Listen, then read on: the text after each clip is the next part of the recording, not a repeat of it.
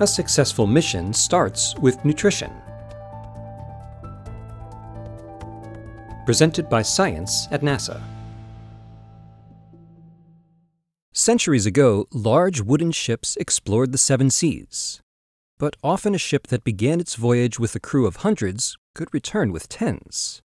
The silent killer? Scurvy, a disease that occurs when there's a lack of vitamin C in the diet. On the other extreme, explorers of the North and South Poles could fall ill by eating the liver of polar bears and seals, exposing them to toxic levels of vitamin A.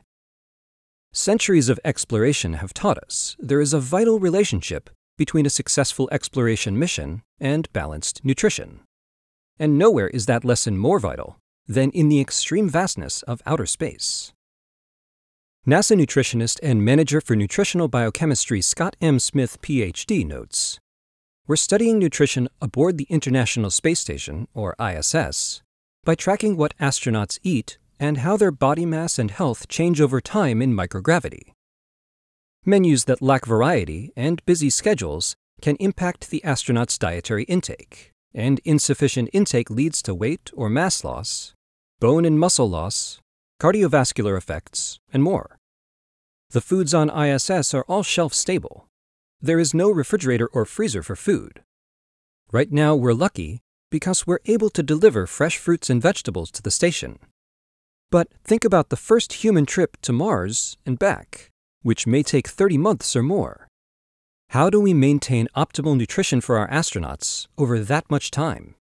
The challenge is clear. In space, the astronauts' environment impacts their nutritional needs.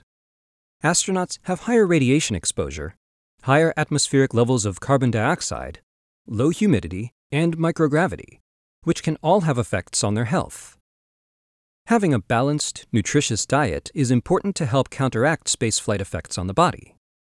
These can have short-term consequences, like on mood and performance and kidney stone risk, and raises long-term concerns such as bone and muscle loss, cardiovascular degradation, impairment of the immune function, and vision changes.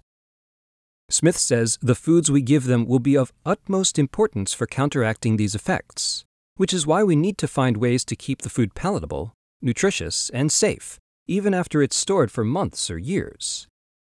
Keeping an eye on intake will be important too. Currently on ISS, astronauts use an iPad app to track intake, and this gives them real-time information on their diet. The nutrition team and flight surgeons also watch this information to help provide feedback to astronauts. This attention to astronaut nutrition is also paying dividends for those on Earth. Smith notes that astronauts on board the space station have already delivered a plethora of nutritional data that can be applied to all people. He says we've gained new insights into how nutrition can have effects on all human systems, including dietary effects on bone loss, which affects the elderly in particular, and how to better treat that condition and others. Of course, says Smith, a simple start for people on Earth to maintain optimal health is the same as it's been for centuries.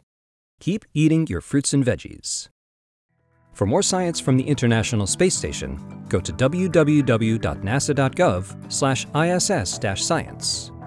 For more appetizing information about space exploration, visit science.nasa.gov.